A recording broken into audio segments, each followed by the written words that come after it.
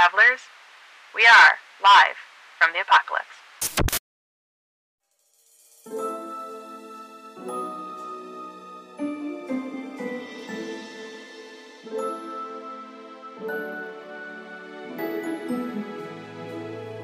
Hello, and welcome back to another episode of Academy H. My name is Will, and I continue to be your storyteller. If you haven't listened to Academy H before, what are you even doing here? Get lost.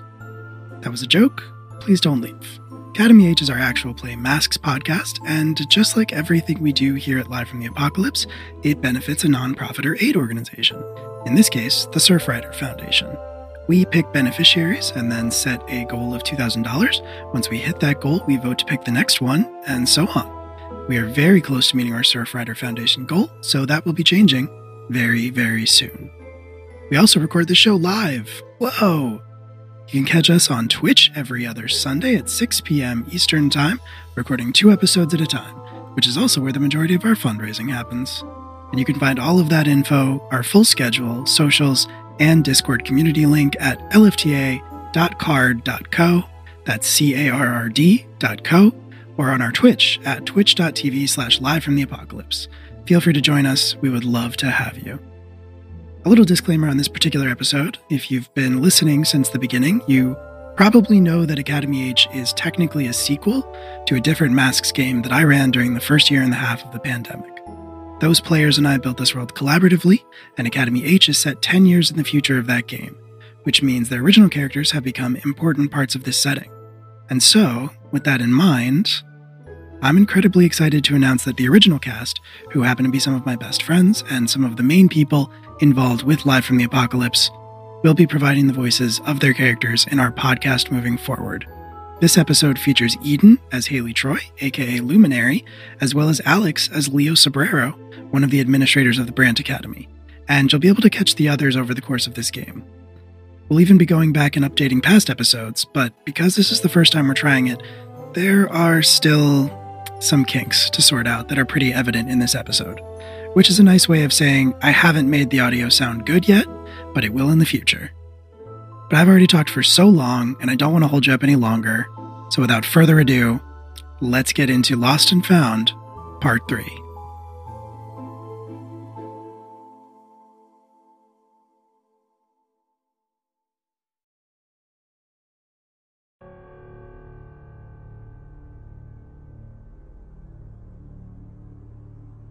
It is a bright and sunny morning in downtown Province. This particular street is empty, however, which is an unusual sight to see, especially in the morning in a busy city. Curiously, despite the fact that this street is devoid of any cars or pedestrians of any kind, there is still a tremendous amount of noise, and the reason for this noise becomes apparent as several news helicopters turn circles above this street. The reason for all of this attention, as they all direct news cameras down at the ground, becomes evident as we see a tremendous spire.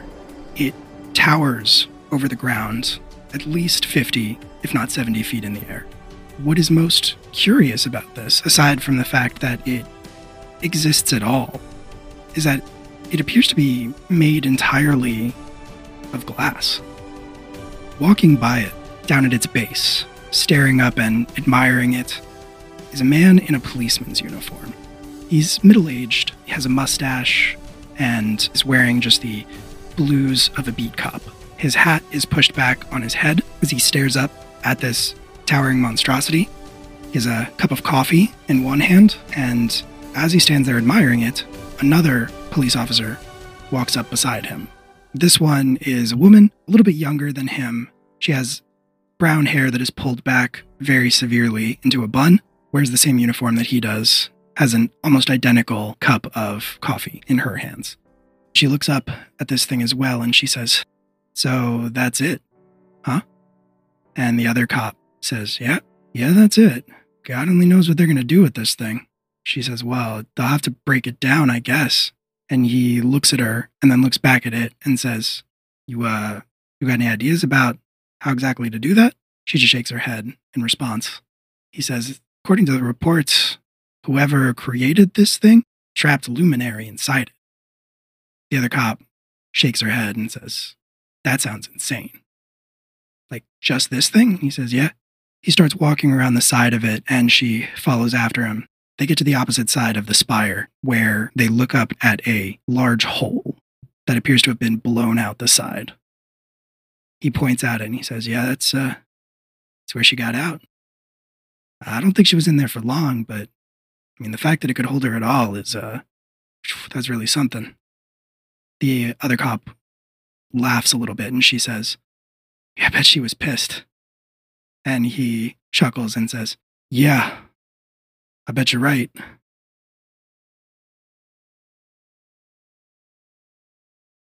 We smash cut to the Brant Academy, where our team of teenage heroes have just finished undergoing their first training session and evaluation by the inter-spec agents assigned to them. Commander Mary Jones and Commander Micah Masterson are still present. They stand off to one side in their black tactical interspec uniforms with their respective symbols on the shoulder pads. Commander Jones has a rectangle with stripes inside of it, and Commander Masterson has a circle with a star inside of it. They both look apprehensive, to put it mildly. Standing with them, looking no less apprehensive, is Leo Sobrero, one of the administrators of the Brant Academy. He does not wear a tactical paramilitary uniform. He is wearing a tweed jacket, a button-down shirt, jeans, all of which look like they have not been ironed in some time. He looks frazzled, and he is pacing a little bit, shifting from foot to foot. A little ways off from these three adults, we see three much younger people, our heroes in question. Alex Sandowski, aka Victory, Casimir Bright, aka Spectral, and Danny Carseat, recently, aka The Stage, notably missing their fourth companion, who is currently in the locker room. Bethel. The locker room of the bunker is pretty much exactly what you would expect any gym locker room to look like. Or rather, it looks exactly identical to any gym locker room you have been in, and you have been in plenty of gym locker rooms in your life. There's nothing spectacular or fantastic about it, but given what you have recently learned about the bunker's nature, you would guess that that could change at a moment's notice. And standing across from you, in this row of lockers, is the world's most powerful superhero, Luminary. She stands over you. She is taller than you by a good few inches. Her costume, complete with a cape, is very bright. It almost seems to refract light. While it might look white or silver at a glance, any light that hits it seems to refract off into a million different colors, making it hard to tell exactly what color it actually is. You're not sure if that is the nature of the costume itself or if that is a manifestation of Luminary's powers, but she stands across from you, arms crossed, foot tapping impatiently on the floor. As she turns around to look at the clock on the wall, she tosses her shoulder-length platinum blonde hair that appears to be dyed in muted tones of every color of the rainbow. At least you assume it's dyed. And she turns back to you from the clock. So I'm going to be honest, I'm looking at you, and you are not exactly what I thought you would be when you came here. Well, what were you expecting then? Someone bigger? Scarier?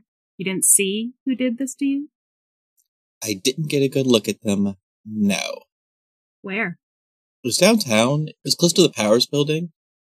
There was a robbery in progress reported at one of their holding facilities, and I was nearby, so I showed up to look into it, and imagine my surprise. The next thing I know is that I'm trapped inside a prison of glass. Imagine my surprise to hear that there's someone else who can do that.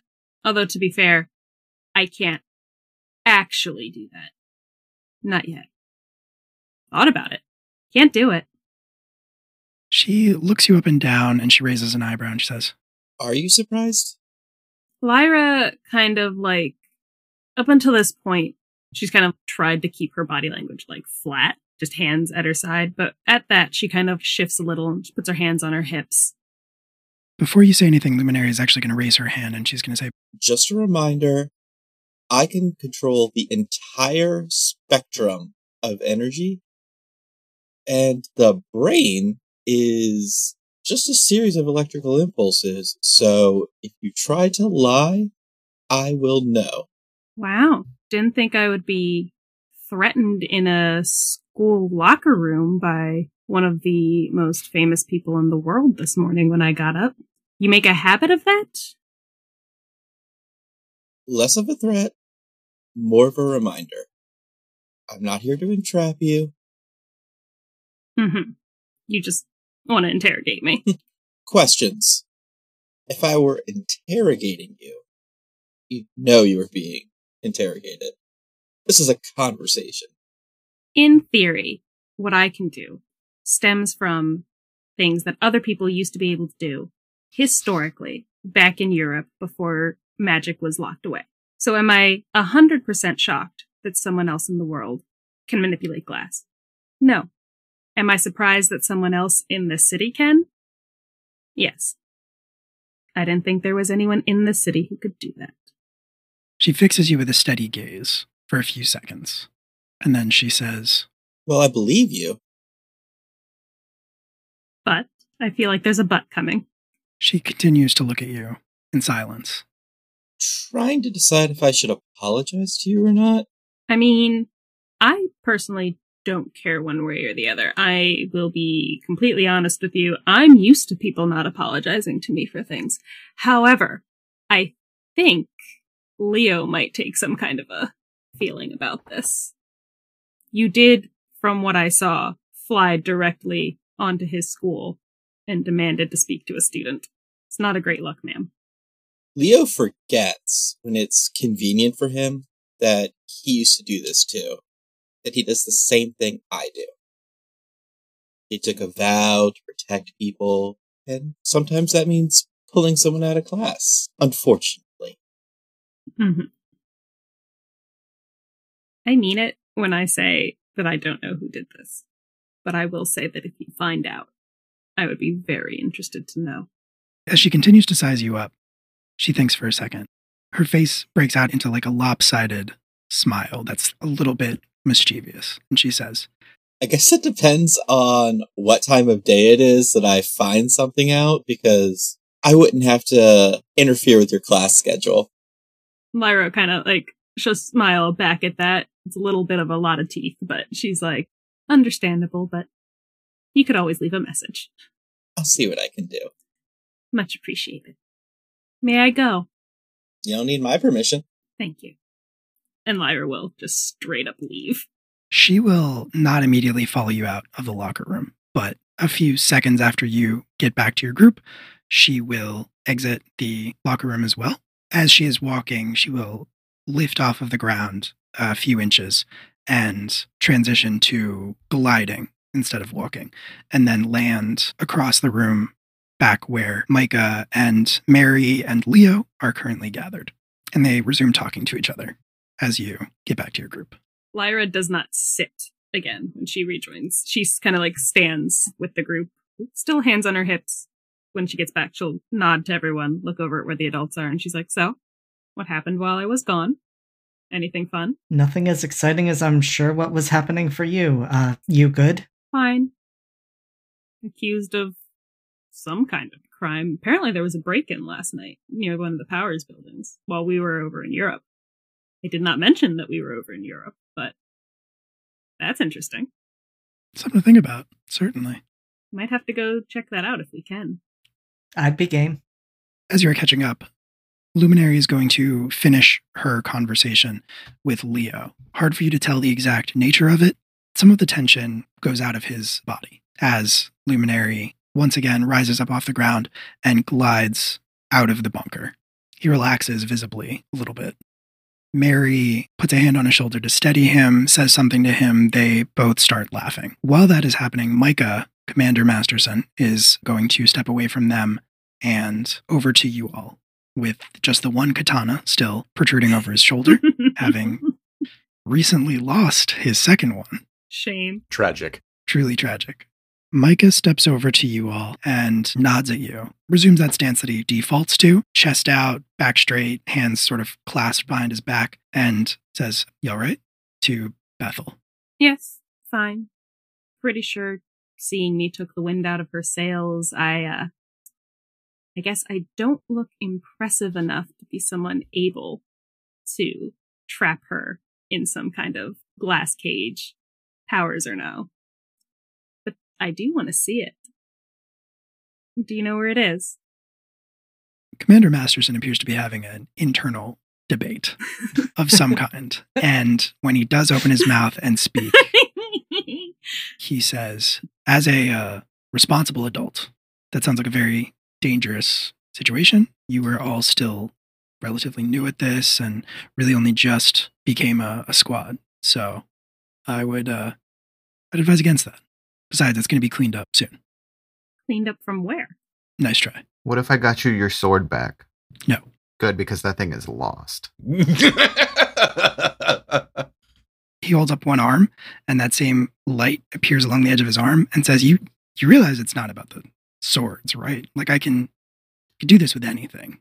Yeah, but they're so cool. I bought that sword at a mall.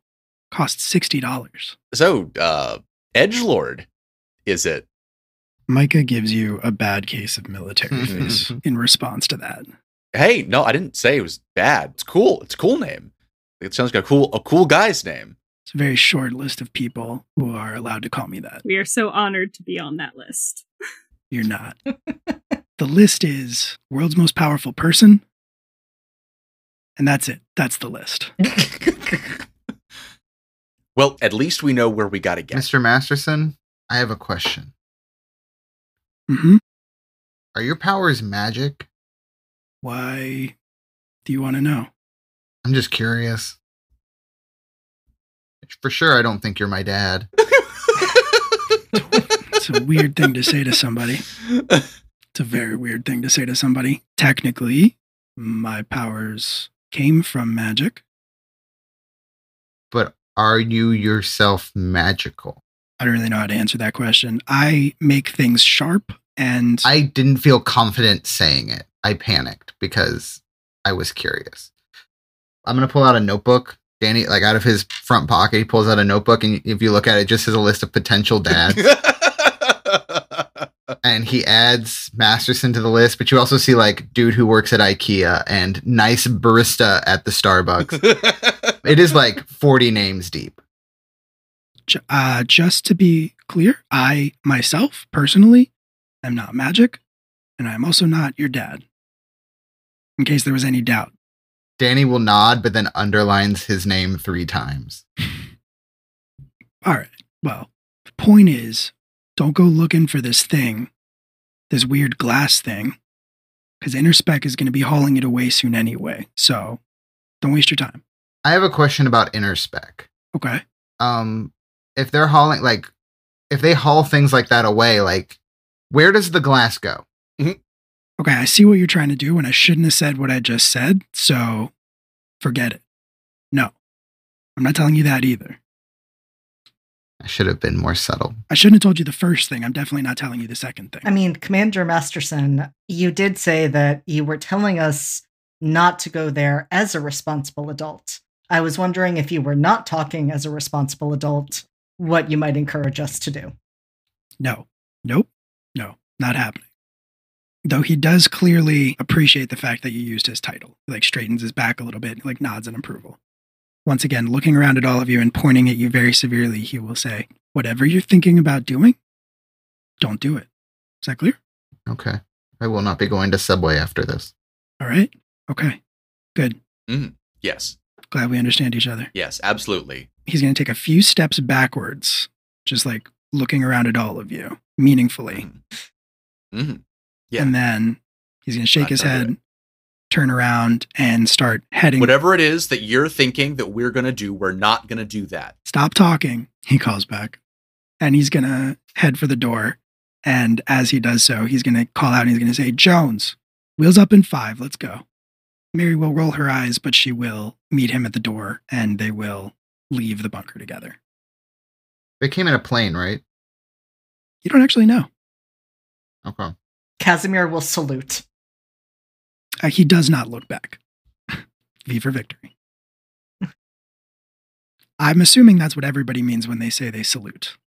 No, not Casimir. Casimir refuses. He is not jumping on this train. Leo, some of the tension has gone out of him, but he is sort of still rubbing his hands uncomfortably against his slacks as he meanders over to you all. He looks a little sheepish despite his best effort not to. And he says, Good work today. Mary said you all did a really good job. No, sorry. No, I'm just thinking about Edgelord. Is he coming back? Is he going to be our official trainer? You gonna be our new dad? Why? What did he do? Nothing. It was just a good time. he looks very confused. You have never seen Leo like let the teacher mask slip as badly as he does when you say that you enjoyed Micah Masterson.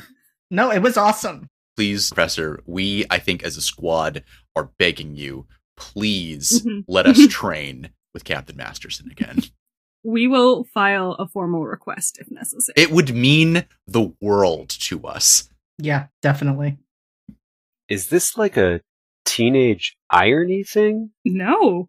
No, it was a good time. He was very supportive. Okay. Micah Masterson? Edgelord, yes. He was very, very thrilled with Victory's results, if I recall. It's true. Yeah, okay. I feel very self-actualized by the training session that we had just now. Yep. Sure. You know what? I'll see what his schedule looks like. He's a very busy man. Well, busy doing what? Well, Michael's the commander of the Super Tactical Assault Regiment, which is sort of the combat arm of Interspec. So, when they left to go to that glass thing, why is he a part of that? Is it in a place where they need to be defensive?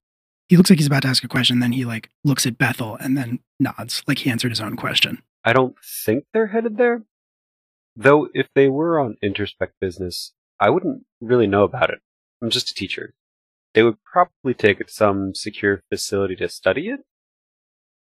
I don't imagine they have to go far. Luminary did say it was right outside of a Powers building. Okay. I'm starting to see what's happening here. And that's on me for not picking up on it sooner. But, okay, Bethel, maybe you and I could have a word. And I'm not going to try to be an authority figure in this instance. I'm not going to tell you not to do anything because I don't know that you are going to do anything. You haven't done anything yet. But I would encourage you to use your best judgment and to leave things to the professionals and the adults. You all keep saying that as if we're not 18. Well, I mean, they might have a point about the professional thing. We're definitely not getting paid. That's true. Yes, but I at least have 2 years of freelance experience. I don't know how long I've been doing this. That's fair, Danny. But yes, if you would like a word. Great. Do you want to talk here? Or we could go to my office? Or grab a cup of coffee? She kind of looks at the others and then looks back at the cup of coffee that he had when we first ran into him this morning. He no longer has his world's best teacher mug. And she'll say, we can grab a cup of coffee, I think, and then I'll meet you guys back at the room. All right. Yeah, sounds good. Okay. The rest of you head back to Ellis Tower and into your suite. Lyra, Leo will wait for you by the door. He'll walk out of the bunker and the heavy iron doors will slide closed behind him and lock with a click, the same way they did when you first walked in. When you get outside, there are still students sort of milling around on the quad, gawking. A lot of them are like looking up at the sky and like squinting their eyes. Leo claps his hands a couple times to get their attention and then says, Okay, that's enough. You've all got things to do, schedules to keep. It's time to get back to class. The students start to begrudgingly disperse. Leo kind of shakes his head as he watches them go, and you walk across the quad in relatively awkward silence for about 30 seconds before he says, I am just now realizing how hard it is to small talk when I don't know who it is you really are. That's fair. Kind of hard to make small talk with someone who's technically in charge. I mean, you are in charge, but I'm not the headmaster, but it's yeah. It's like you're more in charge than I am, but you're not all the way in charge, and it's strange. I'm not in charge of, I don't get to be in charge of anything, really, if I'm not in this. And she gestures at everything. She's like, so it's kind of hard to let other people be in control of a situation when I am. This is the only time I get to be. So small talk in this is hard, always, honestly. For what it's worth, I don't really count myself as being in charge of you or anyone. Well, I mean, that's not true. I am in charge of some people. I am their boss, but not you. I'm not your boss. As you so astutely pointed out, you're not getting paid. So we can just talk. Look, I'm really sorry about today. It's okay. I'm not. I mean, I am angry, but that's just a generalized thing, I think. But it's like, I get it, but at the same time, I'm more frustrated by this fact that, you know, someone can come in here and accuse me of a crime, and then I can't even investigate it. Accused of, from what I take, by how spittin' mad she was before she actually saw me. Something that's very serious. But, you know, fuck me, I guess. Nobody wants us to go near it. And that's the part that I don't understand how I'm supposed to be okay with. Just gonna accuse me of something and then, whoops. That's fine.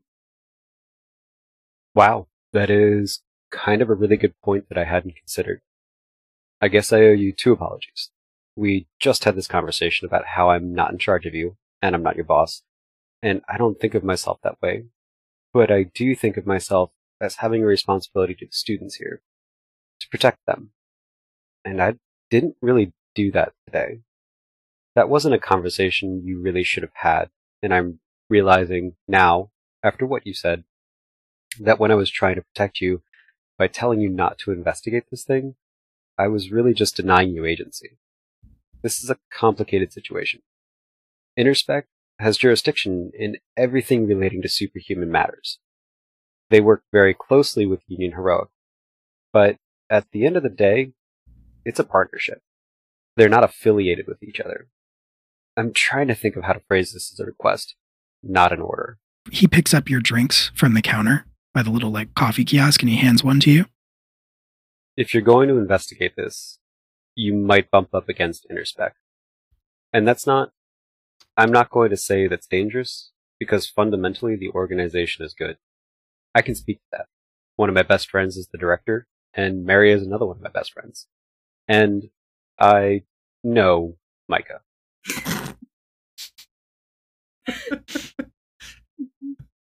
If something were to happen to you as a result of this, any of you, if you were to get in trouble with Interspec, if you were to do anything illegal, that could reflect on the school. So, again, this is not an order. I trust you to do what you need to do for yourself. You're an adult. I'm just asking that you consider the academy in that thought process. That's all. Lyra will kind of nod. She's toying with the coffee cup. She hasn't had any of it yet, and she'll kind of say, I understand this is a position that you didn't ask to be in, and it is very precarious. But I wouldn't do anything that would put the school at odds, or you at odds with anyone, or anyone else in the squad, particularly with the delicate status of each of us, really.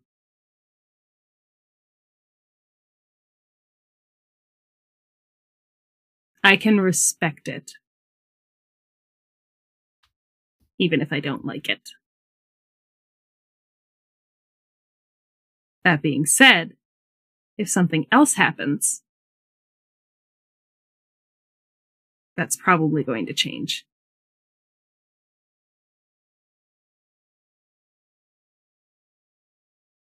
The more frequently this happens, if it happens, then, I don't think this is going to happen again, for what it's worth. None of this is your fault or your problem, and it's not my responsibility to explain her or to answer for her. But I've also known Luminary, for a long time, and she forgets who she is sometimes, and she forgets the impact that has on people. Lyra will kind of shrug at that. That's fair. I'm going to talk to her when she's calmer. But we're gonna have to figure out something as far as the school is concerned, and as far as people coming here. He looks a little deflated. And doing whatever they want. All right. But I appreciate you incorporating the school into your thought process. Yeah, well, the school didn't do anything, so. Leo is attempting to shift your labels. What does he want? He is trying to encourage you to be selfless and to consider the school and all of the people associated with the school in your decision-making process. And he is trying to convince you not to fly off the handle and give things their due consideration. So what he's trying to do is raise your savior and lower your danger. I don't know if I want to let him do that because my danger is already 0. You can try to reject his influence if you want. I'm already angry too. I don't want him to fuck with my shit. It's understandable. Yeah, if you want to, you can absolutely try to reject his influence. Yeah, I was going to say, given the fact that Lyra is already angry and she's just kind of like simmering in it because she's been like raised not to explode about things, I'm going to resist it. So what do I roll to resist? You just roll 2d6. You don't add anything. It's a 6 and a 2, so 6 and 8. You get to choose one from the list. You can clear a condition or mark potential by immediately acting to prove them wrong. You can shift one label up and one label down, your choice, or you can cancel their influence and take +1 forward against them. Clear a condition to immediately prove them wrong? What does that mean? So Leo is basically telling you, like, to be a very responsible person, really consider the measure of your actions and the far-reaching impact that they could have. And you could clear a condition and say, fuck that. You don't have to literally say fuck that to him. You can absolutely just be like, yes, Okay. Yes, sir, I understand. Thank you, sir. And then just go and do it anyway. Because that's a thing teens do. I don't know if you're aware. I was going to say, that's kind of what I was thinking of doing anyway in a slightly roundabout way, but I was a little thrown by the proving them wrong. Yeah, I think I'll go with that one. I think I will clear anger off my track and be like, yes, sir, absolutely. And I'm not going to do that. In a way. Mm-hmm. Yeah, no, absolutely. So Leo smiles and says, Great. All right. I really appreciate you being so level-headed about all this, Bethel, and I'm sorry again. From his pocket, you hear a voice that sounds a little bit muffled that says, Professor Sobrero, you're running late for your appointment. And he, like, smacks a hand to his forehead and says, Thanks, Magil. Crud. I am sorry, Bethel. I completely forgot about this in the chaos of everything. Are you good? Is everything okay?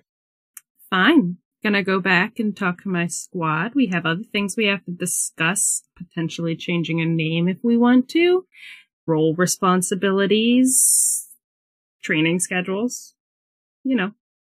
That sounds great. Maybe you could use that opportunity to decide who you'd like to train with. Out of all the options.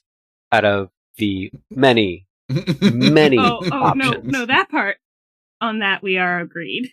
Well, there's no need to rush into anything. There's plenty of time, plenty of flexibility, but I gotta go. I'm sorry.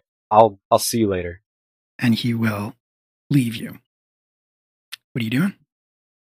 Lyra just kind of like stands there on the sidewalk for a minute. I think they were probably walking back towards where the dorms were, back to Ellis Tower.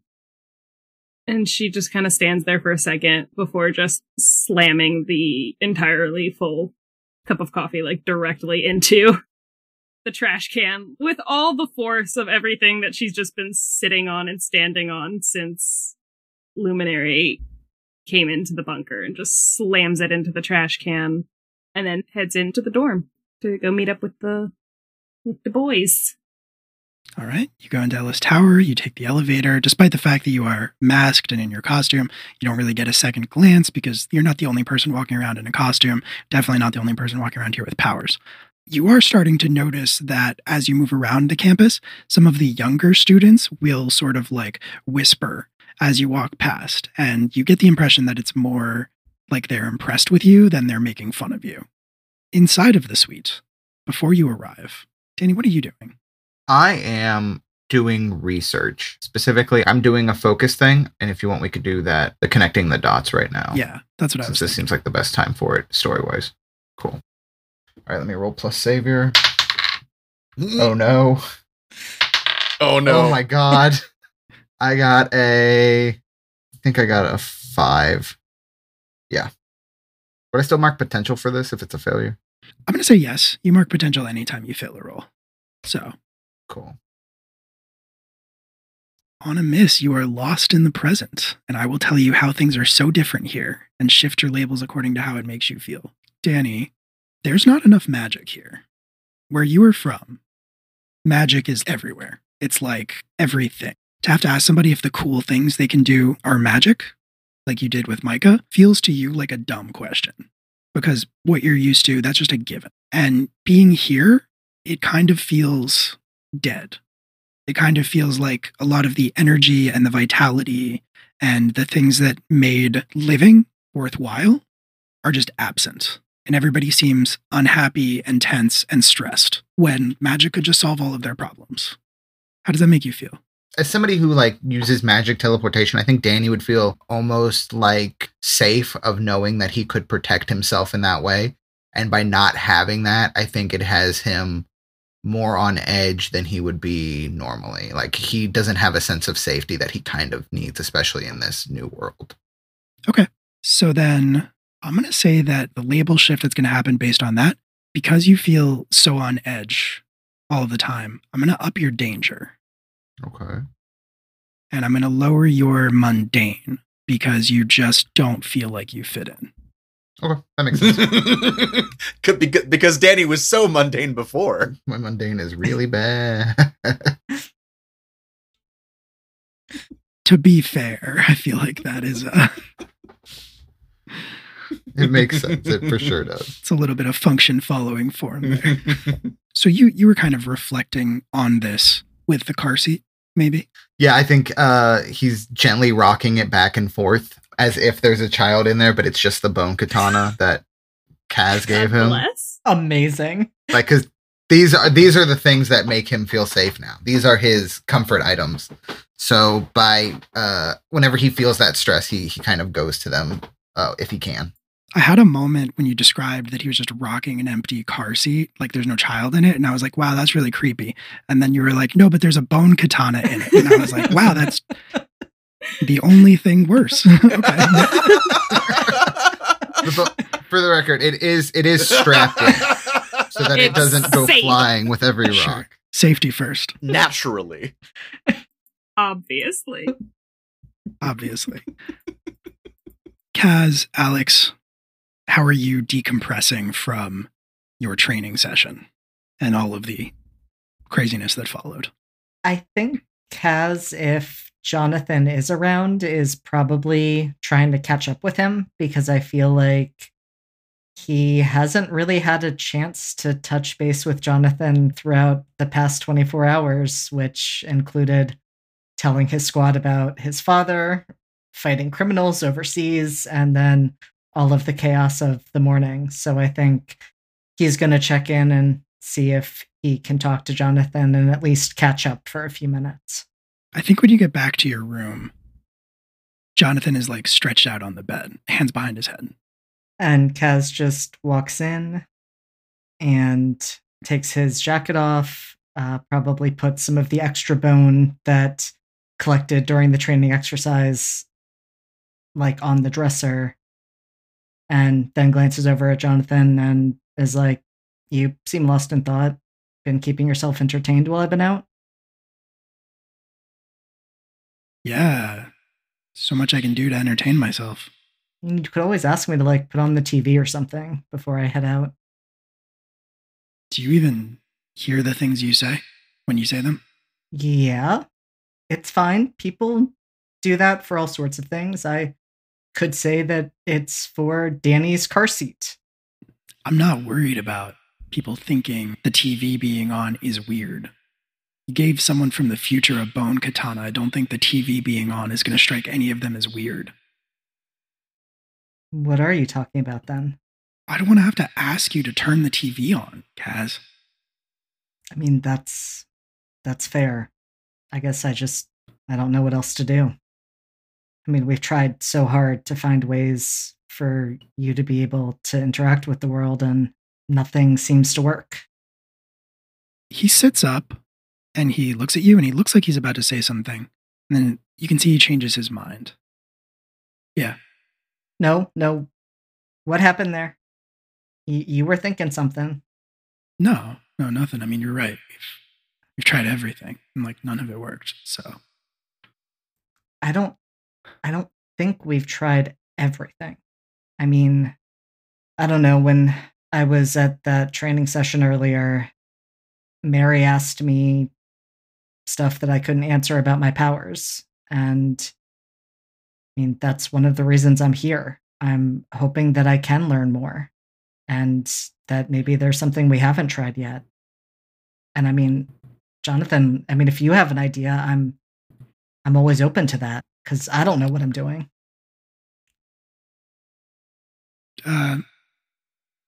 No, you're right. Maybe you'll learn something. I mean, you'll figure it out. Of course you'll figure it out. I mean, again, if you have an idea, I'm willing to try out anything. I already said I don't, so just drop it. All right. If that's what you want. All right.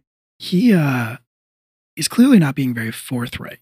You could attempt to pierce the mask if you want to try to get a sense of what's really going on. I think I will try. I think this is going to go really terribly, but I think I'm going to try. It's just rolling with mundane. Yes, except that I'm at a -2, so this is going to be a good time. Yeah, that is a 7. A 7 is a success. You can ask one question. And remind me, what are the options for the questions? What are you really planning? What do you want me to do? What do you intend to do? How could I get your character to blank? How could I gain influence over you?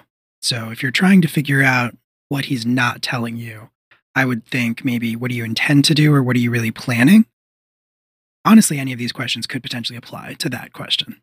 Yeah, I think I'm going to go with, like, Kaz kind of studying Jonathan for a moment and then saying, "There's something you're not telling me.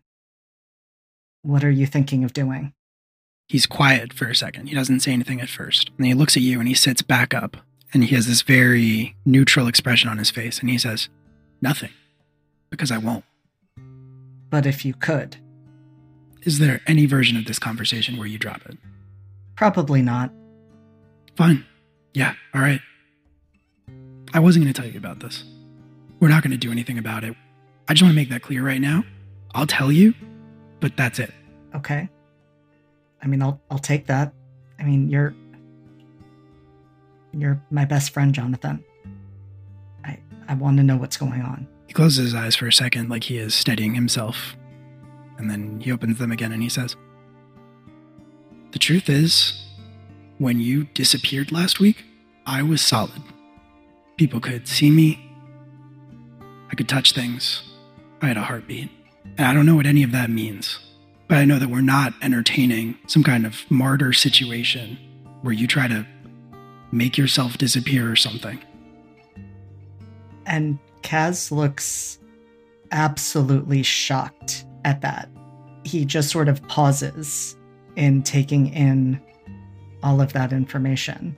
He might even go and take a seat on the edge of the bed, because hearing Jonathan say that and hearing that that was the cause of Jonathan turning solid is so much to process in so many different ways. And so he is quiet for a good 15 to 20 seconds after Jonathan says that. And then he just says, "Thank you for telling me." I don't know why you would thank me. It's just another thing to worry about. I mean, I guess I'm trying to see the potential silver lining there of that being new data that we have. I don't want to make myself disappear, Jonathan. But if there's some way that I wouldn't have to disappear and you could be solid, I mean, maybe there's a middle ground. Maybe it doesn't have to be one or the other. I mean, it's not like I was dead. I was, I don't know, in this weird underground upside down house, but I was still alive. But that's the thing. Neither was I. I wasn't just solid. I was alive. Which means we were both alive at the same time, which doesn't mean this has to be a murder situation. Were we? Because you don't know where you went. What if it was hell or fuck, I don't know.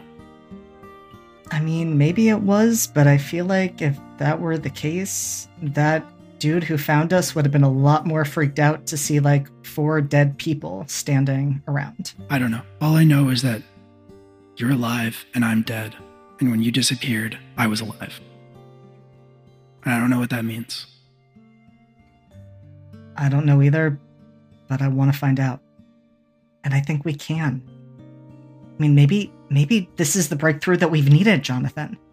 He's been like staring at the wall across from the bed the entire time, the one that you're both sitting on. He hasn't looked at you at all this entire time you've been talking. He's going to shake his head and let it fall down towards his chest, and he's going to say, "I need some air." And he's going to disappear. And Kaz doesn't make any attempt to stop him. Alex, what have you been up to? So, Alex has been overall still feeling, despite generally having a pretty good performance in the gymnasium earlier, he is still feeling pretty adrift right now with Dr. M being in the hospital, being in a coma still, and doesn't really know who to look towards for guidance. He knows that he and his squad are probably going to go investigate this thing, and he's going to go with it. But he also knows that has a non-zero chance of bringing him into conflict with potentially Luminary of all people, which is not really where he saw this day going. And so he has the Victory Manual open towards a section near the back that is a bit beat up, a bit more water damaged than the rest of it. He is staring very intently at it. It is covered in diagrams. Some of them look like they're of yoga positions. Some of them look like Xeroxed prog rock album covers. And the heading says, "The Victory Mindscape," under which, in thick red Sharpie in Dr. M's handwriting, is scribbled, "Do not attempt." Does it say Alex, or is that just implied? It does not say Alex specifically, but its meaning is known to Alex well enough. Because of the implications, yeah. Because of the implications, yes. What are you considering in regards to the Victory Mindscape? So this is actually going to be part of the advance that I ended up taking. Taking a move from another playbook. That is the Out of This World move from the Nomad playbook. The Victory Mindscape is sort of an advanced application of the Victory senses, where you can access a hyperdimensional space that includes all of the knowledge and experience of Victory's past, present, and future. At least that's what it was intended to be. At this point, Victory's past, present, and future includes Dr. McManus, maybe Alex, and even then, with the time shenanigans, maybe not even that. neither Alex nor Dr. M is entirely sure what would actually happen if Alex attempted to do that. He could literally become a black hole. Nobody knows. Is right now that time, or are you just considering the Victory Mindscape? I think since he is still scared, he's been scared since his confrontation with Deathless Comrade, and he was just about at the point of shaking that during his meeting with Dr. M, and then, so, yeah, I think that he's going to make an attempt at it. All right. I guess before we get into what it looks like, or what it feels like, you should roll with Freak.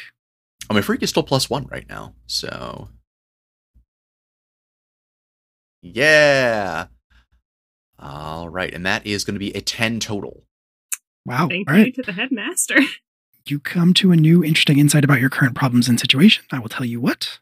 You can also shift your own labels accordingly to match your new insight. So you can raise one and lower one. Shift always means the same thing. One goes up, one goes down. What does Alec experience in the Mindscape? So I think to start out by assuming this meditative posture, and he is going to be reaching out with his super senses and kind of almost trying to, like, that weird feeling where you kind of like cross your own eyes, doing that, but with all of his visions beyond the visible spectrum simultaneously, as well as performing a series of strange breathing exercises that would only be possible for somebody with a combination of super strength and superhuman physiological control.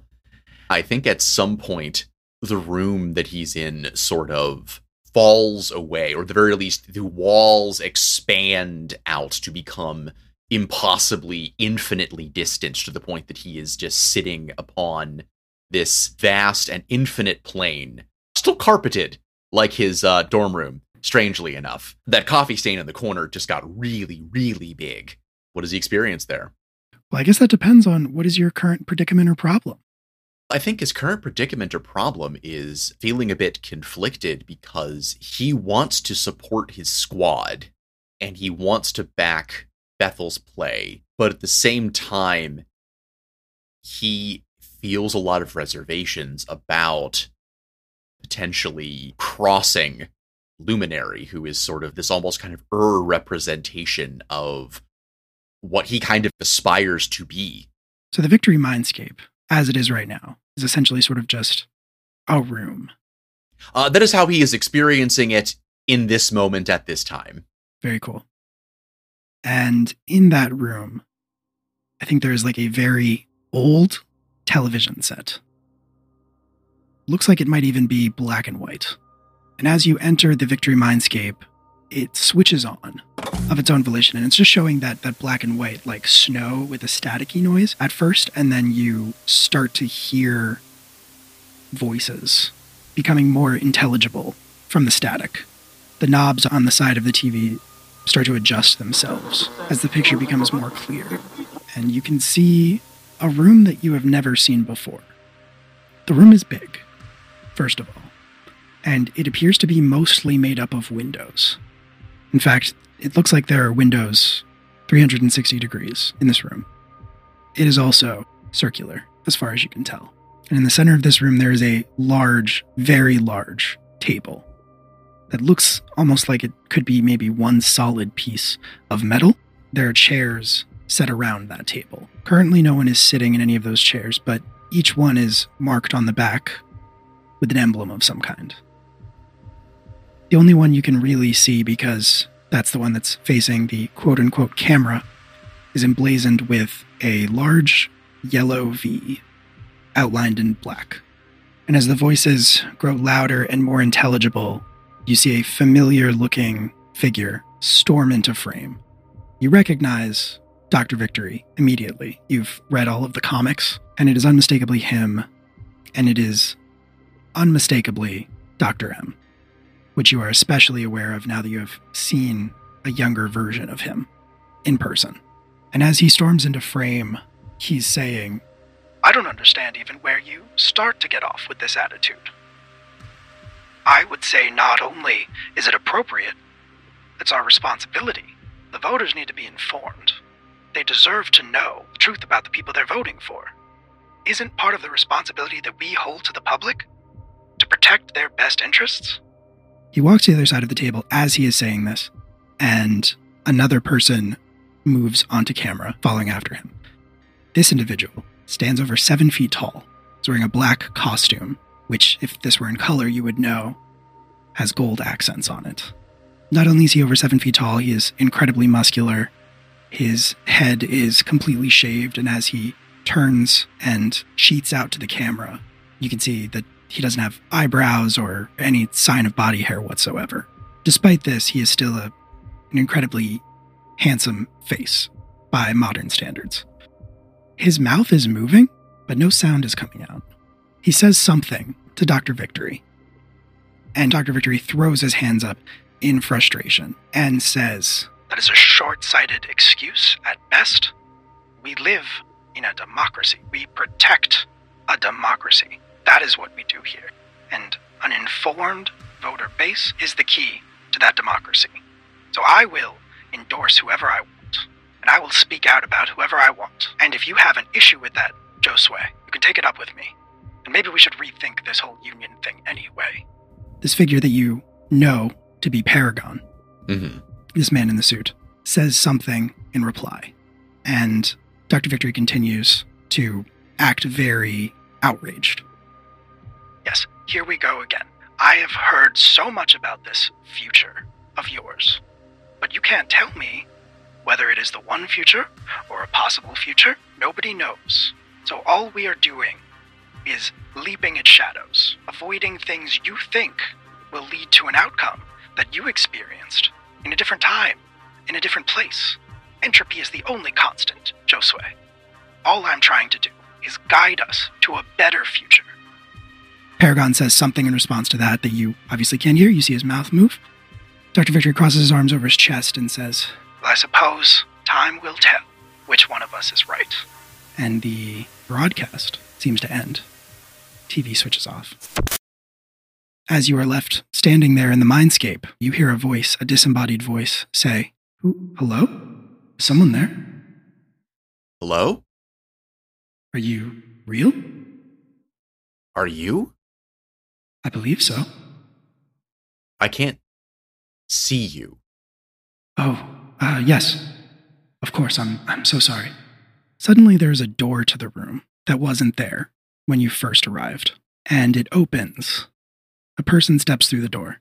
They are wearing khaki slacks and a sweater, like a cream-colored sweater over like a white button-down shirt. The fashion looks outdated. You'd place it maybe around the 1970s or so. But the main thing you notice is they look exactly like Charles McManus Jr. Dr. M, you're looking spry. The individual looks very confused at that and says, "I'm not a doctor." Out of curiosity, does this Charles McManus have his victory build, or is he more slight in He build? looks more slight. He looks Okay. like a very regular looking person. He's even on the skinny side. Does he perhaps look closer in age to how Alex is right now? You wouldn't think so. Okay. If you were to try to place his age, he would be solidly in Dr. Victory years. Okay. All right. Not a Dr. M, then. Hey, it's weird. Mr. M? Mr. M, hey. Gosh, I don't know anything. Is it? Why don't we start with introductions? You can call me Chuck. Oh, that's so weird. Hey, Chuck. Nope, still sounds weird. Hey, Chuck. I'm Alex. Alex, it's nice to meet you. What are you doing here? Do you know how to leave? Are you stuck here too? I'm not there yet, but I'm gonna figure it out. You're stuck here? Yes. Yeah, I've been stuck here for, I don't know. I mean, there aren't days. Time doesn't mean anything. I don't know how long I've been here. His face gets a little unhinged as he... Oh, okay, Chuck. Okay, calm down. Sorry, Okay. it's been a really long time since I've talked to anyone. When was the last? Well, okay, actually, not even going to ask. Time has no meaning here. Who was the last person you talked to? Oh, God. I mean, probably my wife. It was my wife. I said goodbye to her when I left. that morning. Alex is just trying to figure out what to say in reply. As far as he knows, Dr. M's never mentioned being married. And that was not a thing in the comics either. Do you know how to leave? Not yet, but I'm gonna figure that out. As for you, I don't know if... Oh, this is gonna sound really weird. Do you... This is really awkward. Oh, no. Oh, Dr. M was right. Do not attempt, Alex. I don't know if there's a way for you to leave. I'm just gonna rip that Band-Aid off right now. I'm so sorry, Chuck. I think you might be some sort of a weird psychic manifestation. I don't know what any of those words mean. Noted. Okay, look, if you can't just take me with you, can you figure it out? Can you take a message? I would be happy to. Can you find my wife? I will do my best, Chuck. What would you like me to say to her? He sits down heavily in one of the chairs and says, "Oh God, I don't know. I don't even know how to start to explain any of this. I guess just tell her that I'm trying to get home. I can't tell you how much time I've spent worrying about how she probably thought I just left." Where did you go? Where were you trying to go? I was just driving to work. I left for work and I was driving to work, and then suddenly I was here. 1 minute I was behind the wheel of the car. Where were you working? I'm an accountant. Oh, I guess you said, you weren't a doctor. You're an accountant. Where were you an accountant at? What accounts were you in? He'll say, all right, I'll be honest. I wasn't an accountant yet. I was finishing an internship. But it was going to lead to something real soon. Where were you hoping to get a job? Anywhere, really. Times are pretty lean right now, you know? In the 70s. Yeah, they keep saying things are going to get better, but I just don't know. In the 1970s. Obviously. Yes, obviously. It's a weird way to say it. The 1970s. Yeah. Okay. I tell you what, Chuck, there's probably going to have to be a longer conversation that we're going to have at some point. But we are going to have that. I'm going to come back. I know it's probably going to feel like a long time until the next time I get back. But I want you to keep in your mind, it keeps you sane, I am going to come back. And I am going to try to find your wife, okay? He nods slowly, says, You promise? Yeah, Chuck, I promise. All right. And you'll find my wife? I'm going to try, Chuck. Okay. And with that, I think Alex is going to try his best to perform the mental exercises necessary to exit the mindscape. It is a lot easier for you to exit the mindscape. You don't know if that's going to continue to be the case as you use it more often, whether it's going to be easy for you to enter in the future or whether it's just easy to leave, but hard to get in. I was like, well, no, that seemed pretty easy. I don't know why Dr. M put that big giant note telling me not to ever attempt that. Yeah, it was super easy. I should do this all the time. As you sort of come back to your consciousness, I assume you were doing this in your room. You said you were looking over the Victory Manual. Yeah. As you come back to yourself and you open your eyes and you hear the door to the suite open and you hear Lyra's voice and your other teammates moving to greet her, there's a name that is sort of resonating in your mind. It's like when you wake up and you already have a thought in your head and you don't know where it came from, but you can't get it out of your head. It's like that. And that name is Teresa McManus.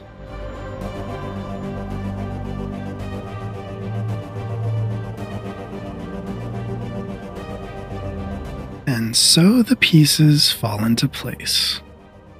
Or not, as the case may be. Thank you so much for joining us for another episode of Academy H. I hope you enjoyed it, and we really appreciate you giving it a chance and sticking with us if this isn't your first episode. If you'd like to keep up with us and what we're up to, you can follow us on Twitter @LiveFromTheApoc because of character limits, Instagram and TikTok @LiveFromTheApocalypse, or please feel free to join our Discord, which will be linked in the description down below. It's a great community full of great people, and we would love to have you be a part of it.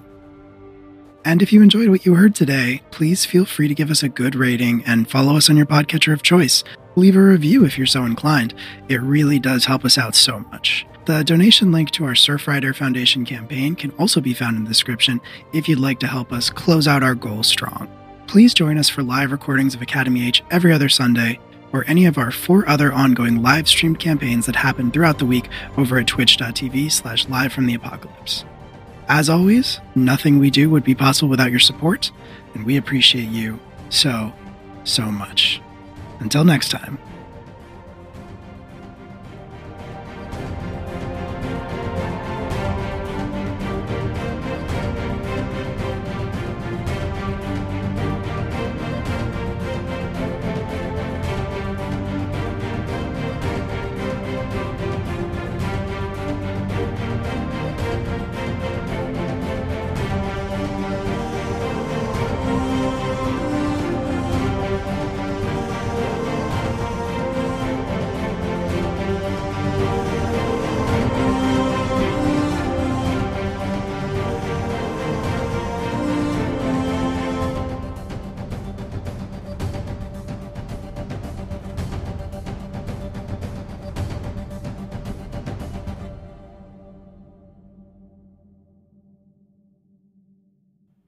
Oh, my internet did not like that.